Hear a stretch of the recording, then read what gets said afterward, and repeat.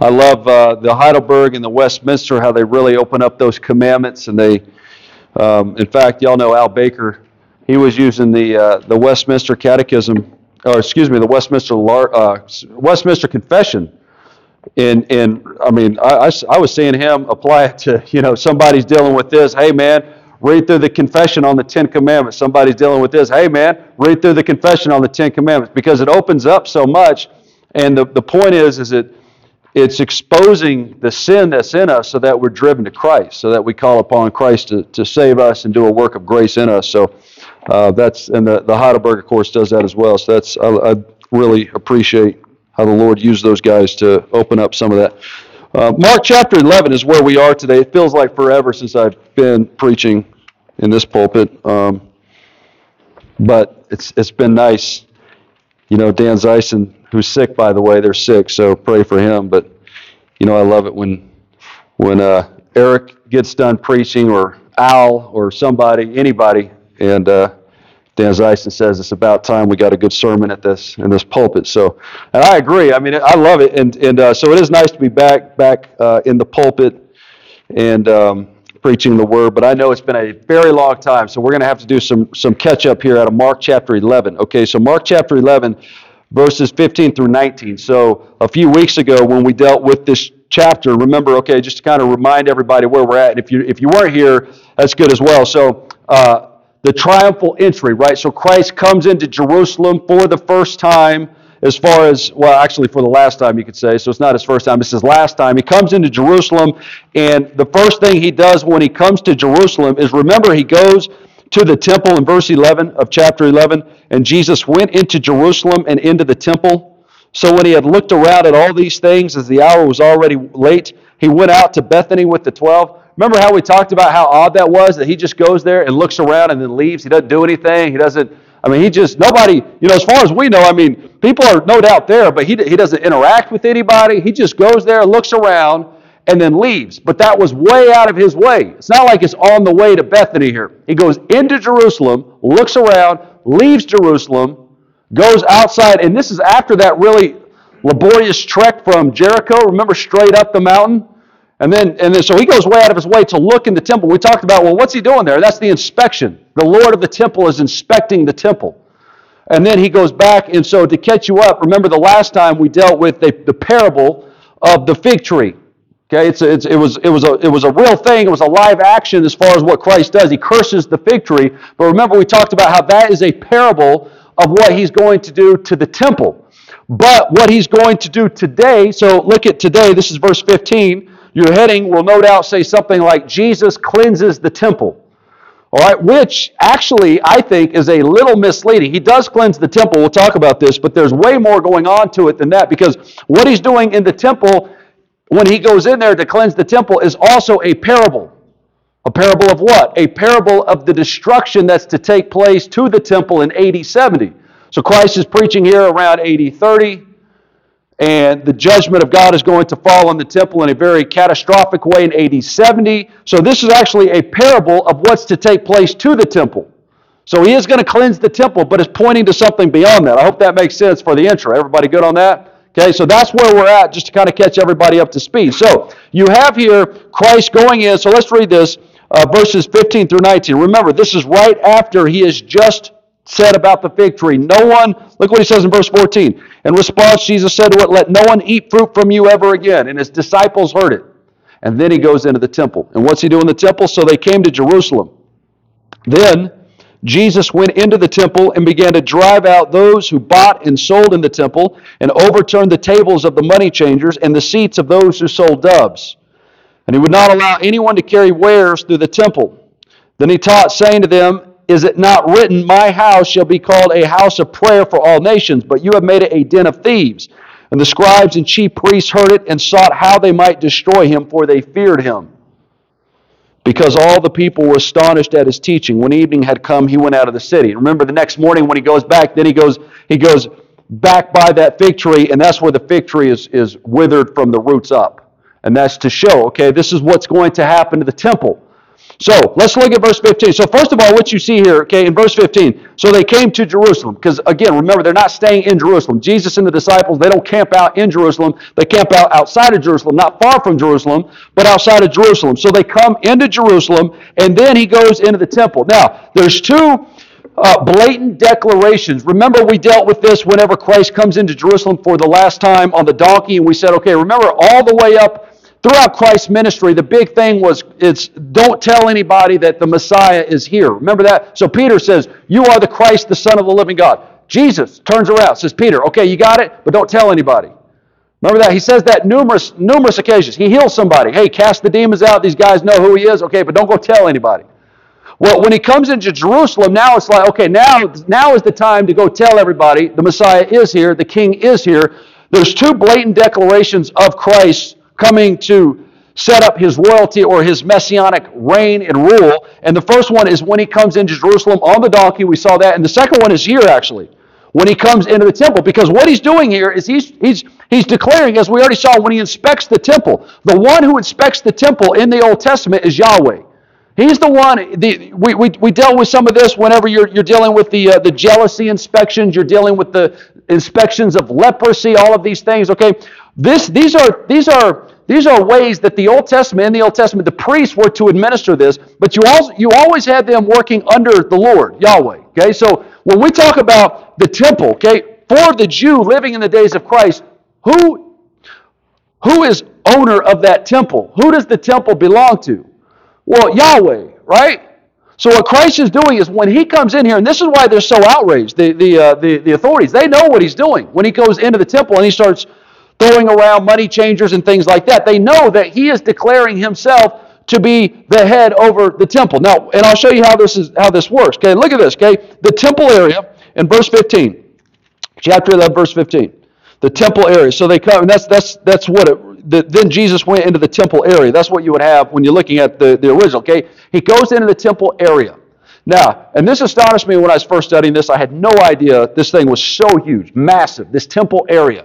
Okay, just in your head, how big do you think this temple courtyard, this temple area is?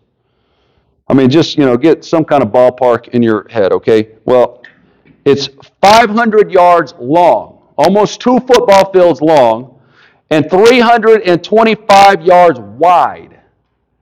All right? It is massive. That's 35 acres. It's an enormous amount of space.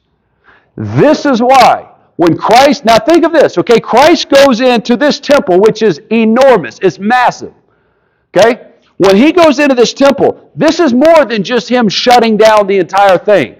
I don't think, you read some of these commentators, they point out, I don't think Christ can shut down the whole thing. It's 35 acres big, large. You can't shut everything down. So what that tells us is that he is intentionally making a statement when he's doing this. He's not only trying to shut down, because sometimes, when you hear people preach this or talk about this, there's different interpretations. A lot of times they'll say, well, this is a protest of commercialization in the temple.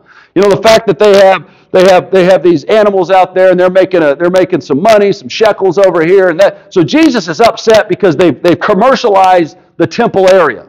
And okay, there might be some of that, right? Greed and exploitation and everything. Of course, God's going to forbid that and condemn that. But there's way more going on to it.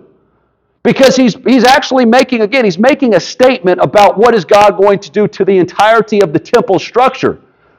And what he's also doing is when he's doing that, he's declaring himself to be the Lord of that structure, of the temple. Now, here's the thing, okay? There are merchants in the temple area, obviously, that are selling sheep and they are selling doves for sacrifice. But,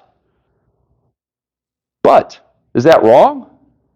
Think of this. Okay, you've heard all your life probably. I've heard all my life. Yeah, that's wrong. You can't be, what are they doing selling this stuff in the temple area, right? How can they be doing this? What are they doing? Well, all right, let's break this down just a little bit, okay? In Exodus 30, you have to bring a clean animal in order for the priest to be able to sacrifice the animal.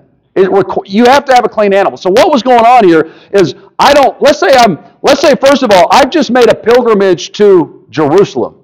I'm sorry, I'm not going to bring my brood of goats with me to Jerusalem. Right? I'm sorry, I'm not going to bring my bird cage all the way to Jerusalem. Why? Because they're selling birds and they're selling goats here in the temple area. And I know that. And not only do I know that, but I can be certain that they're going to be clean animals. See, if I bring some of my own stack or whatever, stash, I'm not certain that the priest isn't going to look at that and say, hey man, there's some blemish on this thing. It's not going to pass. But I know if I go there, because everyone's on pilgrimage most of the time. When you're traveling, when you're during Passover week in Jerusalem, most of the people there, I don't know the percentage, but the vast majority of people are people who are pilgriming. They are traveling there. So it's convenience, right? It's nice to have this stash of animals here for my convenience so that I don't have to worry about what animals are clean. I don't have to worry about bringing my own. I go, I show up, and I know they're there. And that's not necessarily a bad thing. It's not a bad thing because, you get this, Exodus 30, you have this idea that, and here's the other thing too, the money. What about the money changers? You're like, oh, right. Can't be doing money changing. Well, you can actually, because in Exodus 30, you had to use a Hebrew shekel in order to purchase things on the temple grounds. You had to use a Hebrew shekel. So the Tyrian shekel was the closest thing there was. And so that's the other thing.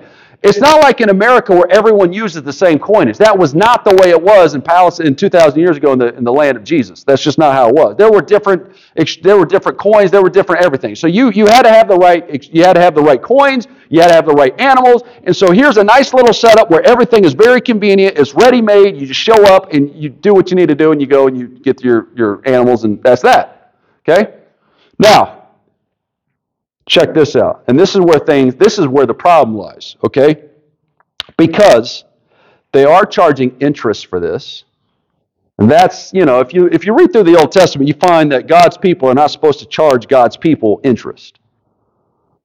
Well, they're charging interest. Now that's different, right? Now you're talking, and not only are they charging interest, but most of the people living in the days of Christ, there's debate going on in the days of Christ, because not only are they charging interest, but they are overcharging people for these things. Now this is different, right?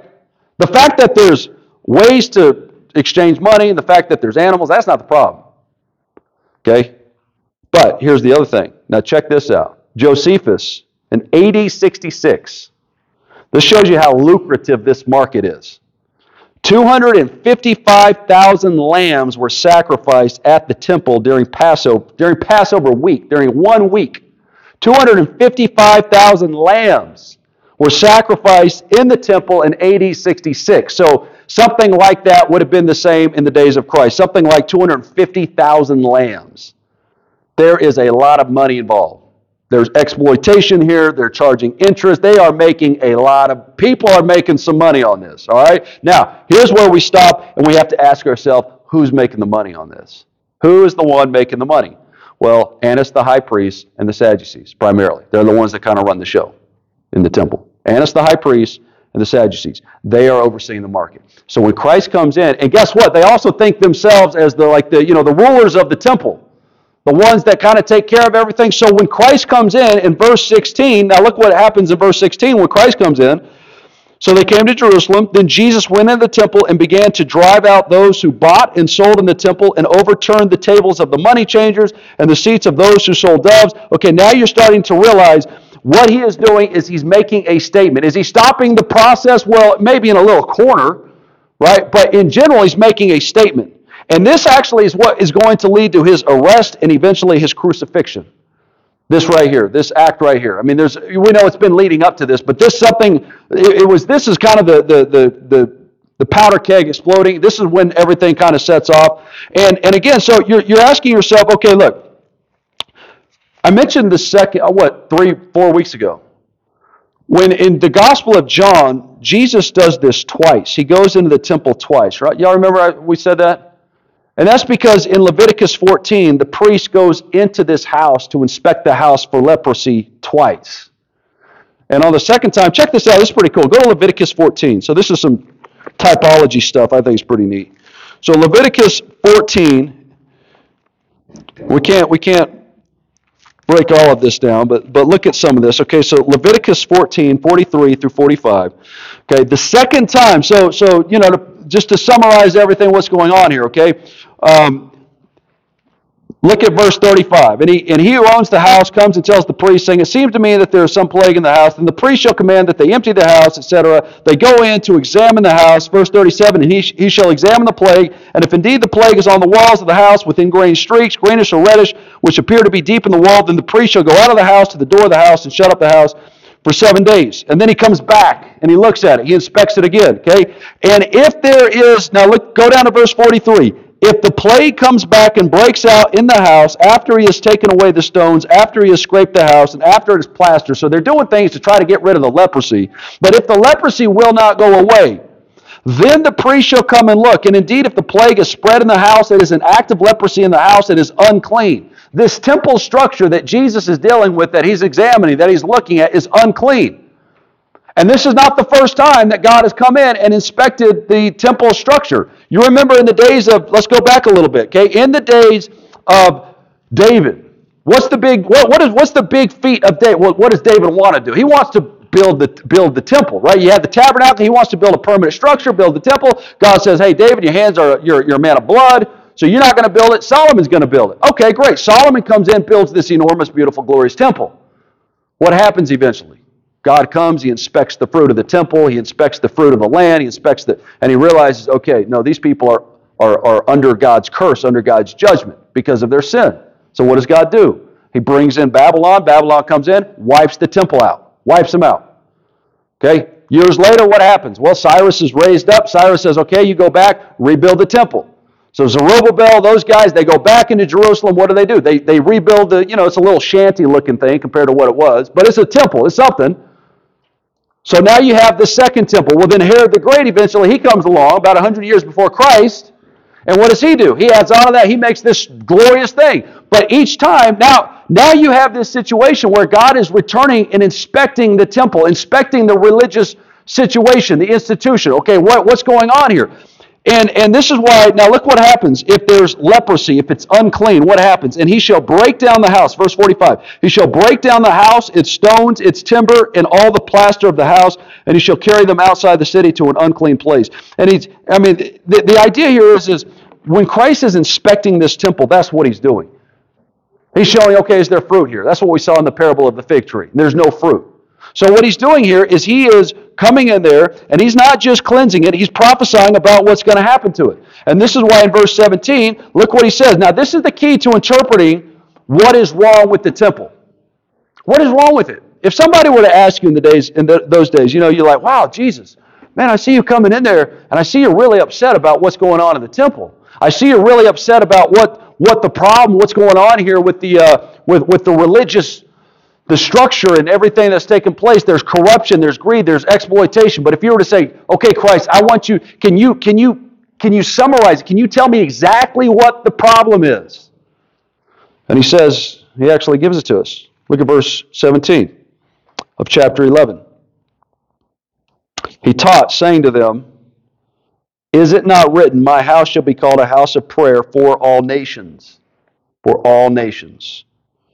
Okay? Now let's stop right here and let's ask ourselves, okay, what is he talking about here? What is he dealing with? Go back 2,000 years and ask yourself, okay, in the days of Christ, what exactly is the problem with the religious environment in the days of Christ? And the problem is something like this, okay? Ultra-nationalism. You say that way? Now I'm not talking, when you hear ultra-nationalism, don't be like, who knows where our heads go with that, But the point is, okay, when I say ultra-nationalism, what I mean is that for the Jewish people, the only people who are God's people are ethnic Jews, right? That's what I mean by ultra-nationalism. We are the people of God, nobody else. And in fact, how did they look at all the other Gentile nations? What did they look at? When they saw these other Gentile nations, how did they see them? Unclean, filthy. They're evil. In fact, when the Messiah comes, what's the Messiah expected to do? The Messiah is expected to crush the Gentiles, to crush the nations. So it is a very hard narrow, exclusivistic view of what God is going to do through the Messiah. The world is dirty. The world is unclean. The Gentiles, the nations, they're unclean. They're pagans. They're to be avoided. You definitely don't want to eat with them. You definitely, if you can, don't even talk to them. In fact, if you go outside of Israel, and if you have to go and visit one of their lands before you come back into Israel, you have to take your clothes off and dust everything out because you don't even want the sand of some of these foreign Gentile pagan areas contaminating our precious soil in Israel. That's what's going on. So Jesus is looking at the situation. He's like, wait a minute. Now it's commonplace for us.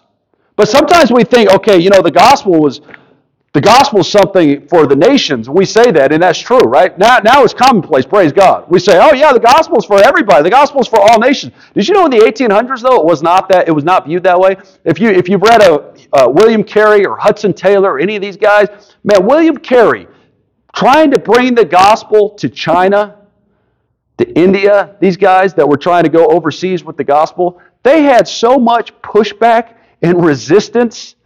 And people you remember William Carey? I think, yeah, he's the one that was at, I get William Carey and Hudson Taylor confused. I think it's Carey, though. He stood up, and he's like, I want to take the gospel to China or India. And a guy stands up and says, William Carey, sit down. Remember that? Why? Because they're dirty heathens. If God wants to save somebody over there, let God do that. That's not our job. That's not up to us. So it's incredible because we think, oh yeah, man, we would never think that way. Well, that actually is a very recent change, in a lot of ways. Because, and this is Christ's point. When they're looking at, if you go back, let's go back to Isaiah 56. I'll show you a few. This is where Christ quotes from when he says this. Okay, Isaiah 56. Isaiah 56, 6 and 7. Also the sons of the foreigner who join themselves to the Lord to serve him and to love the name of the Lord, to be his servants, everyone who keeps from defiling the Sabbath and holds fast my covenant, even them I will bring to my holy mountain and make them joyful in my house of prayer. He's talking about the nations, right? Their burnt offerings and their sacrifices will be accepted on my altar, for my house shall be called a house of prayer for all nations. The Lord who gathers the outcasts of Israel says, yet I will gather to him others besides those who are gathered to him. Did they not read Isaiah? That's the question, right? Did they not? Look at Isaiah 51. Isaiah 51 verse 5. My righteousness is near, my salvation has gone forth, and my arms will judge the peoples. The coastlands will wait upon me, and on my arm they will trust. Look at, you can go, Isaiah, that's why Isaiah is called the Gospel of Isaiah. We said 1,000 times, right? Why? Because the Gospel of Isaiah is about how God is going to go forth and save people from every tribe, every nation, every tongue. Look at Isaiah 9. The people... look at Isaiah 9. This is even quoted in Matthew, when the Christmas story. Verse 1, nevertheless, the gloom will not be upon her who is distressed, as when at first he lightly esteemed the land of Zebulun and the land of Naphtali, and afterward more heavily oppressed her, by the way of the sea beyond the Jordan, in Galilee of the Gentiles. The people who walked in darkness have seen a great light. Those who dwelt in the land of the shadow of death, upon them a light has shined. These are the Gentiles. These are the dirty people. And if you go back, see, here's the problem that they're having, okay? If you go back to the Abrahamic covenant, go back in time to Genesis chapter 12. What was the promise there? That in Abraham, all the nations of the earth are to be blessed through his seed, right? All the earth. You can go back to Genesis chapter 1 and Genesis chapter 2 and Genesis. What's the problem? What does God tell Adam and Eve to do? Be fruitful and multiply and fill the earth, subdue the earth, right? Go into all the earth. This isn't just for like a little portion of the world here. This is for the entire universe. That's what the gospel is for. It's for everybody. And so when Christ goes in here, because why is this the thing? He is in and I need to mention this part, this temple area. You've probably known this. What is that temple area called where Christ is working in right now, that he's preaching in? The court of the Gentiles. You see that? Now, how wicked is this, man? The Gentiles, they even had a sign. The sign says if you pass beyond this portion right here, if you're a Gentile and you pass beyond this portion, you'll be put to death. That's where Christ is standing whenever he's saying this. That this house, you guys have portioned this thing off. You guys have segregated this thing so that you have your really special people, and then you have like the second-hand citizens over here who are Gentiles. And he's saying that's not the way this was ever supposed to be. Through Abraham, all the nations are to be blessed through Abraham. The gospel is from the seed of Abraham. That's why we dealt with this in catechism class a couple weeks ago. Remember Galatians 3, verse 8. Galatians 3, the gospel is preached to Abraham. If you are in Christ, you are a son of Abraham, whether you're Jew or Gentile. Ephesians 2. In fact, look at what Paul says in Ephesians 2 when he's talking about this wall of hostility that's been broken down. A lot of commentators think that he's talking about this little sector in the temple that's been crushed, been brought down by the gospel. He says this, for he himself is our peace, who has made us both one. What do you mean both one? The Gentile and the Jew. And they were both enemies. It's not like just the Jew was looking at the Gentile as unclean and wicked and barbaric and weird. And the Gentiles were looking at the Jews the same way. All right, so it's not just one-sided here. The Gentiles are like, yeah, man, it's mutual. We agree. Yeah, don't come into our territory because you guys are the unclean ones. He has broken down the middle wall of separation, having abolished in his flesh the enmity, that is the law of commandments contained in ordinances, etc., to create in himself one new man from the two, thus making peace, and that he might reconcile them both to God in one body through the cross, thereby putting to death the enmity. And he came and preached peace to you who are far off, the Gentiles, and to those who are near, the Jews. For through him we both have access by one Spirit to the Father. You would not know that if you were to show up in the temple courtyards and look around and see the sign that says, Gentiles, you can't go any further. That's what he's working with here. Okay? Now, let's pause here. Say, man, how could those Jews be like that? What is up with those Jews? Right? Or whoever, But here's the thing. You know what? And here's this is why I love preaching, because you're like, yeah, this is the teaching, but look, man, let's hone in here just a little bit. All right? You know who does the same thing all the time? A lot of times, Reformed Christians. Right? It's like, hey man, that's cool you're a Christian, but you know John Calvin. You don't? Well, there's a church down the street, right? Now, I'm not saying we do that, praise God. I have never seen that, I really haven't. But you know what I mean in general, right? It's kind of like you have this elitism mentality. And it is true. I mean, we are, by and large, pretty studied people. We take this stuff seriously, and that's a good thing. That's what you want. That's what the Jews were doing. The Pharisees had that. The Pharisees, man, they were very zealous about this stuff. They did have they wanted to know the Word, man. They were very serious about knowing the Word. That is good, right? But what's not good is when you lose that warmth, the tenderness that comes from the Holy Spirit as you're examining the Word and as you're interacting with others who might not be on the same level. That's where the Pharisees lost it. The Pharisees started thinking, wow, man, these guys are idiots. These guys are dumb. These guys aren't as holy as we are. These guys don't, they don't know about, like the regular principle of worship. They don't know any of this stuff. These guys are morons. And so that started to infect them, make them callous, make them hard, make them bitter, make them elitist, exclusivistic. And that happens a lot. Now, it could be said the same thing. I mean, look, it's not just the Reform camp. It's like, I don't care what camp you're in. You can fall into this trap. If you're like a charismatic and, you're like, hey, man, have you had that second baptism? You haven't? Well, then you're probably not even saved. So that can happen. It doesn't matter what group you're in. I'm saying this about Reformed Christians because we're Reformed, right? I mean, if we're in another church, we can talk about that. But for us, that's the danger for us. That's the problem that they fell into. And so this is something that affects all of us. It's not just, I mean, it's amazing, is it not, how quickly this starts to creep into our own ways of looking at ourselves and others and everything. So that's what, when you're looking at this, it's easy to err on the other side too, where you're like, hey, we all love Jesus, so it's all good. Doctrine doesn't matter, theology doesn't matter, this and that. You don't want to err on that side either. Y'all know I'm not saying that. But the point is when you're looking at what they were doing, we don't want to fall in that same trap and start doing the same thing. And I really have not ever seen much of that tendency in this church. And whenever it is, I feel like we've always been able to talk about it and everything else, work through that. But at the same time, this is something that is always latent for whatever camp you're in. Looking at others as second-class citizens, second-class Christians, all right? And that's what they were doing. So, look at the next part.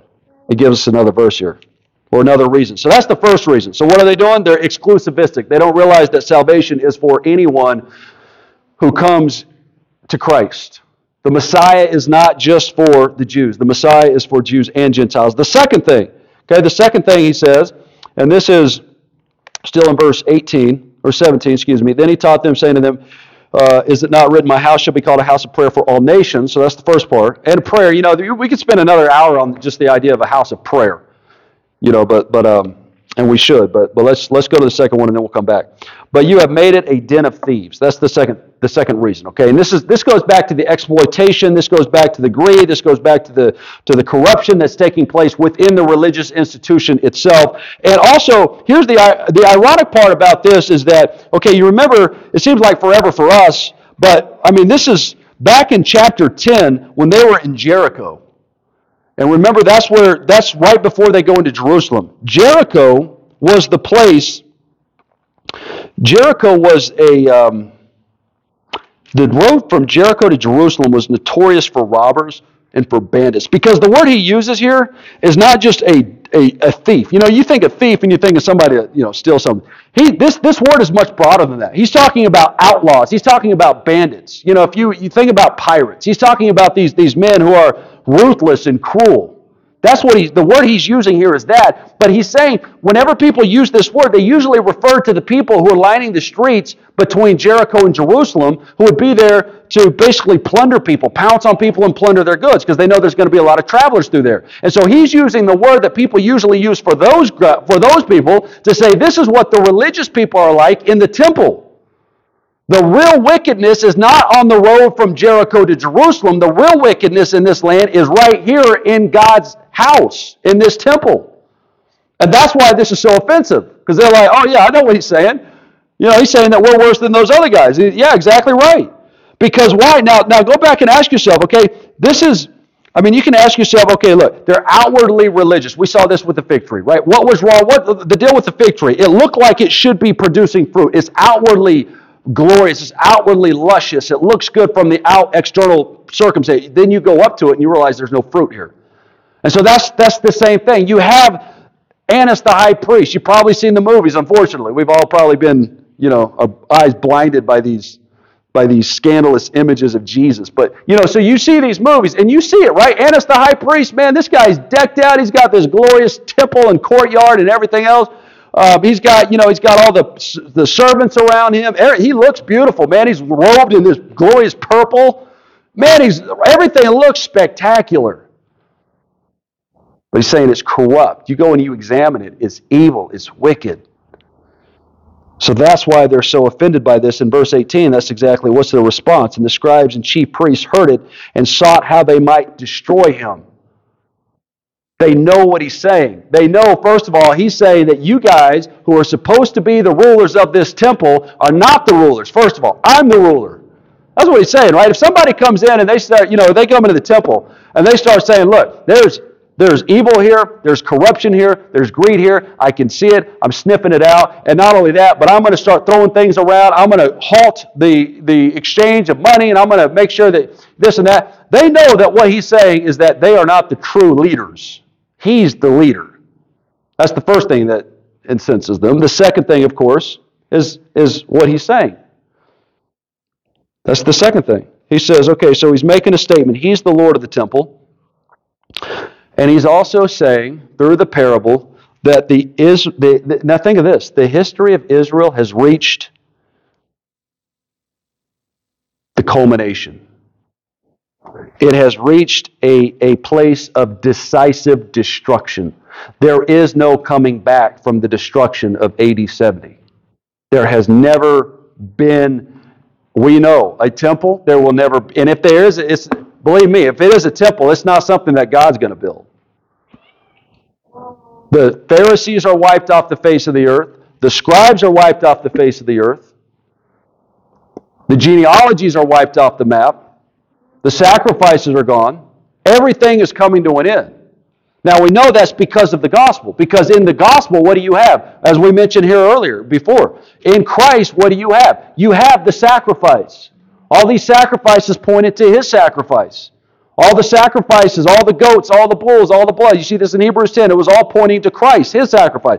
We don't have priests anymore. Why? We have a high priest who intervenes for us. A high priest who makes intercession for us. A high priest who continues to, He offered His body, He offered His sacrifice once for all time. But He continues to intervene for us and intercede for us. So you don't have sacrifices because Christ is the sacrifice. You don't have a priest because Christ is the priest. And you don't have a temple. Why? Because Christ is the temple. You don't have a temple anymore. You don't need a temple anymore. That's the point. And of course, through Christ, we are embodying His temple. We are the temple. The church is the temple, right? The people of God. So now that's what's going on here. So when He's talking about, He's flipping tables and stuff, and that might look bad, and people are right to say, wow, man, that must have been very scandalous and very offensive. That's right. That is true. That's right. But what He's saying is far worse than just going around and flipping some tables. He's saying that the point has now come. The temple is under judgment. God is coming in to destroy the entire system. He's going to wipe it off the face of the earth, and He does. Eventually He does. And that's why if you are in Christ, we're so grateful, we're so humbled by the fact that, because, think about it. We have, do you think, was there a time in your life when you looked at this stuff and you were on the side of, let's say, these unbelieving Jews or these unbelieving pagan Gentiles, and you realize, think about this, okay, they are expecting Jesus to come in and wipe out the Roman Empire, not knowing that the true enemy are themselves. And how many people out in the world today, they're like, God is going to wipe Hitler out. God is going to wipe this guy out. And God's going to wipe out, Hamas or Israel, depending on whatever side you're on, or Joe Biden or Donald Trump, not realizing that they're the ones under judgment so often. Outside of Christ, they're the ones under judgment. It's like when you're out preaching and someone's like, oh man, my buddy really needs to hear this. You need to hear this. What about you, right? And that's what's going on here. So they're like, we got these horrible enemies like the Romans. And Jesus is saying, no, guys, you're the enemy. And unless you repent, you will likewise perish. He says that in other places, right? But that's the same message, right? Unless you repent, whether you're a Jew 2,000 years ago, whether you're a dirty Gentile 2,000 years ago, or whether you're so-and-so right now, unless you repent, you will likewise perish. That's the glory. And the glory of the gospel is that, how are we spared from perishing? How are we spared from judgment? This wrath of God falling on this place, destroying. How can we be spared from this? Well, because Christ, in His own body, in His own person, is going to go to the cross and fall under that judgment for us. He's going to be afflicted by the pain, the penalty of death, the penalty of sin, so that we can be spared that. That's the glorious gospel. And then look, the last part here. They sought how to destroy Him, for they feared Him. Now, is that not astonishing? They feared Him. How are they fearing Him, but they don't repent? They don't come to Him. They fear Him, but they don't bend the knee to Him. Remember in Psalm 2, it talks about how the kings of the nation, they better be wise and kiss the feet, kiss the Son. Kiss Him. Why? Lest He be angry. Here it is, man. They fear this guy. They fear Him. But it's a worldly kind of fear.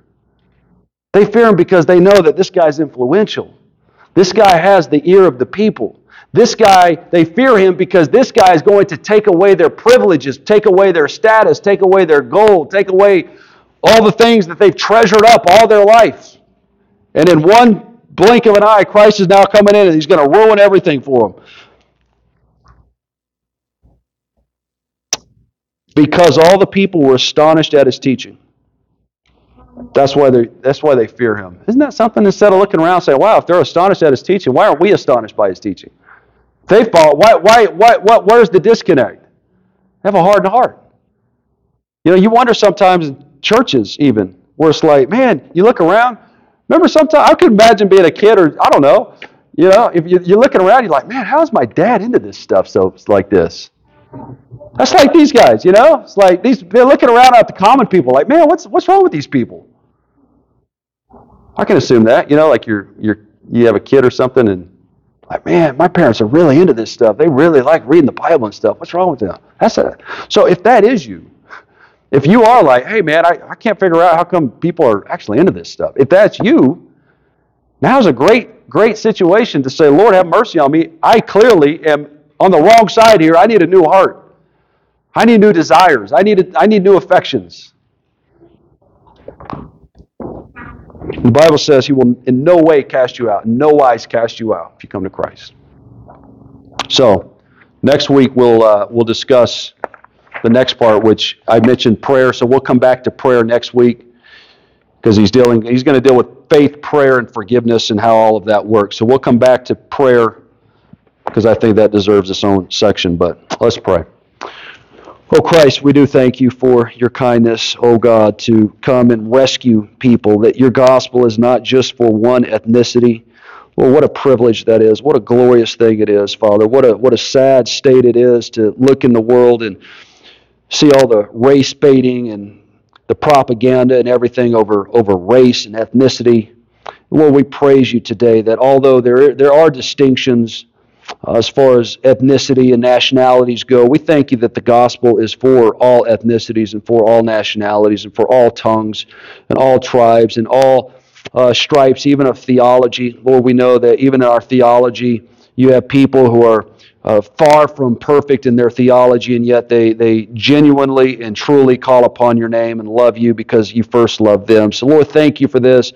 Give us grace, O God, to be tender, to be sensitive to the work that you're doing in us and in others. Lord, thank you for this work. We know that apart from your grace, apart from your kindness, that we would be as blind as any Pharisee or as hard-hearted or as puffed up as any Sadducee. So, Lord, thank you. Thank you for your gospel. Thank you for your grace. And bless us now, O God, as we come to your table. In Jesus' name, amen.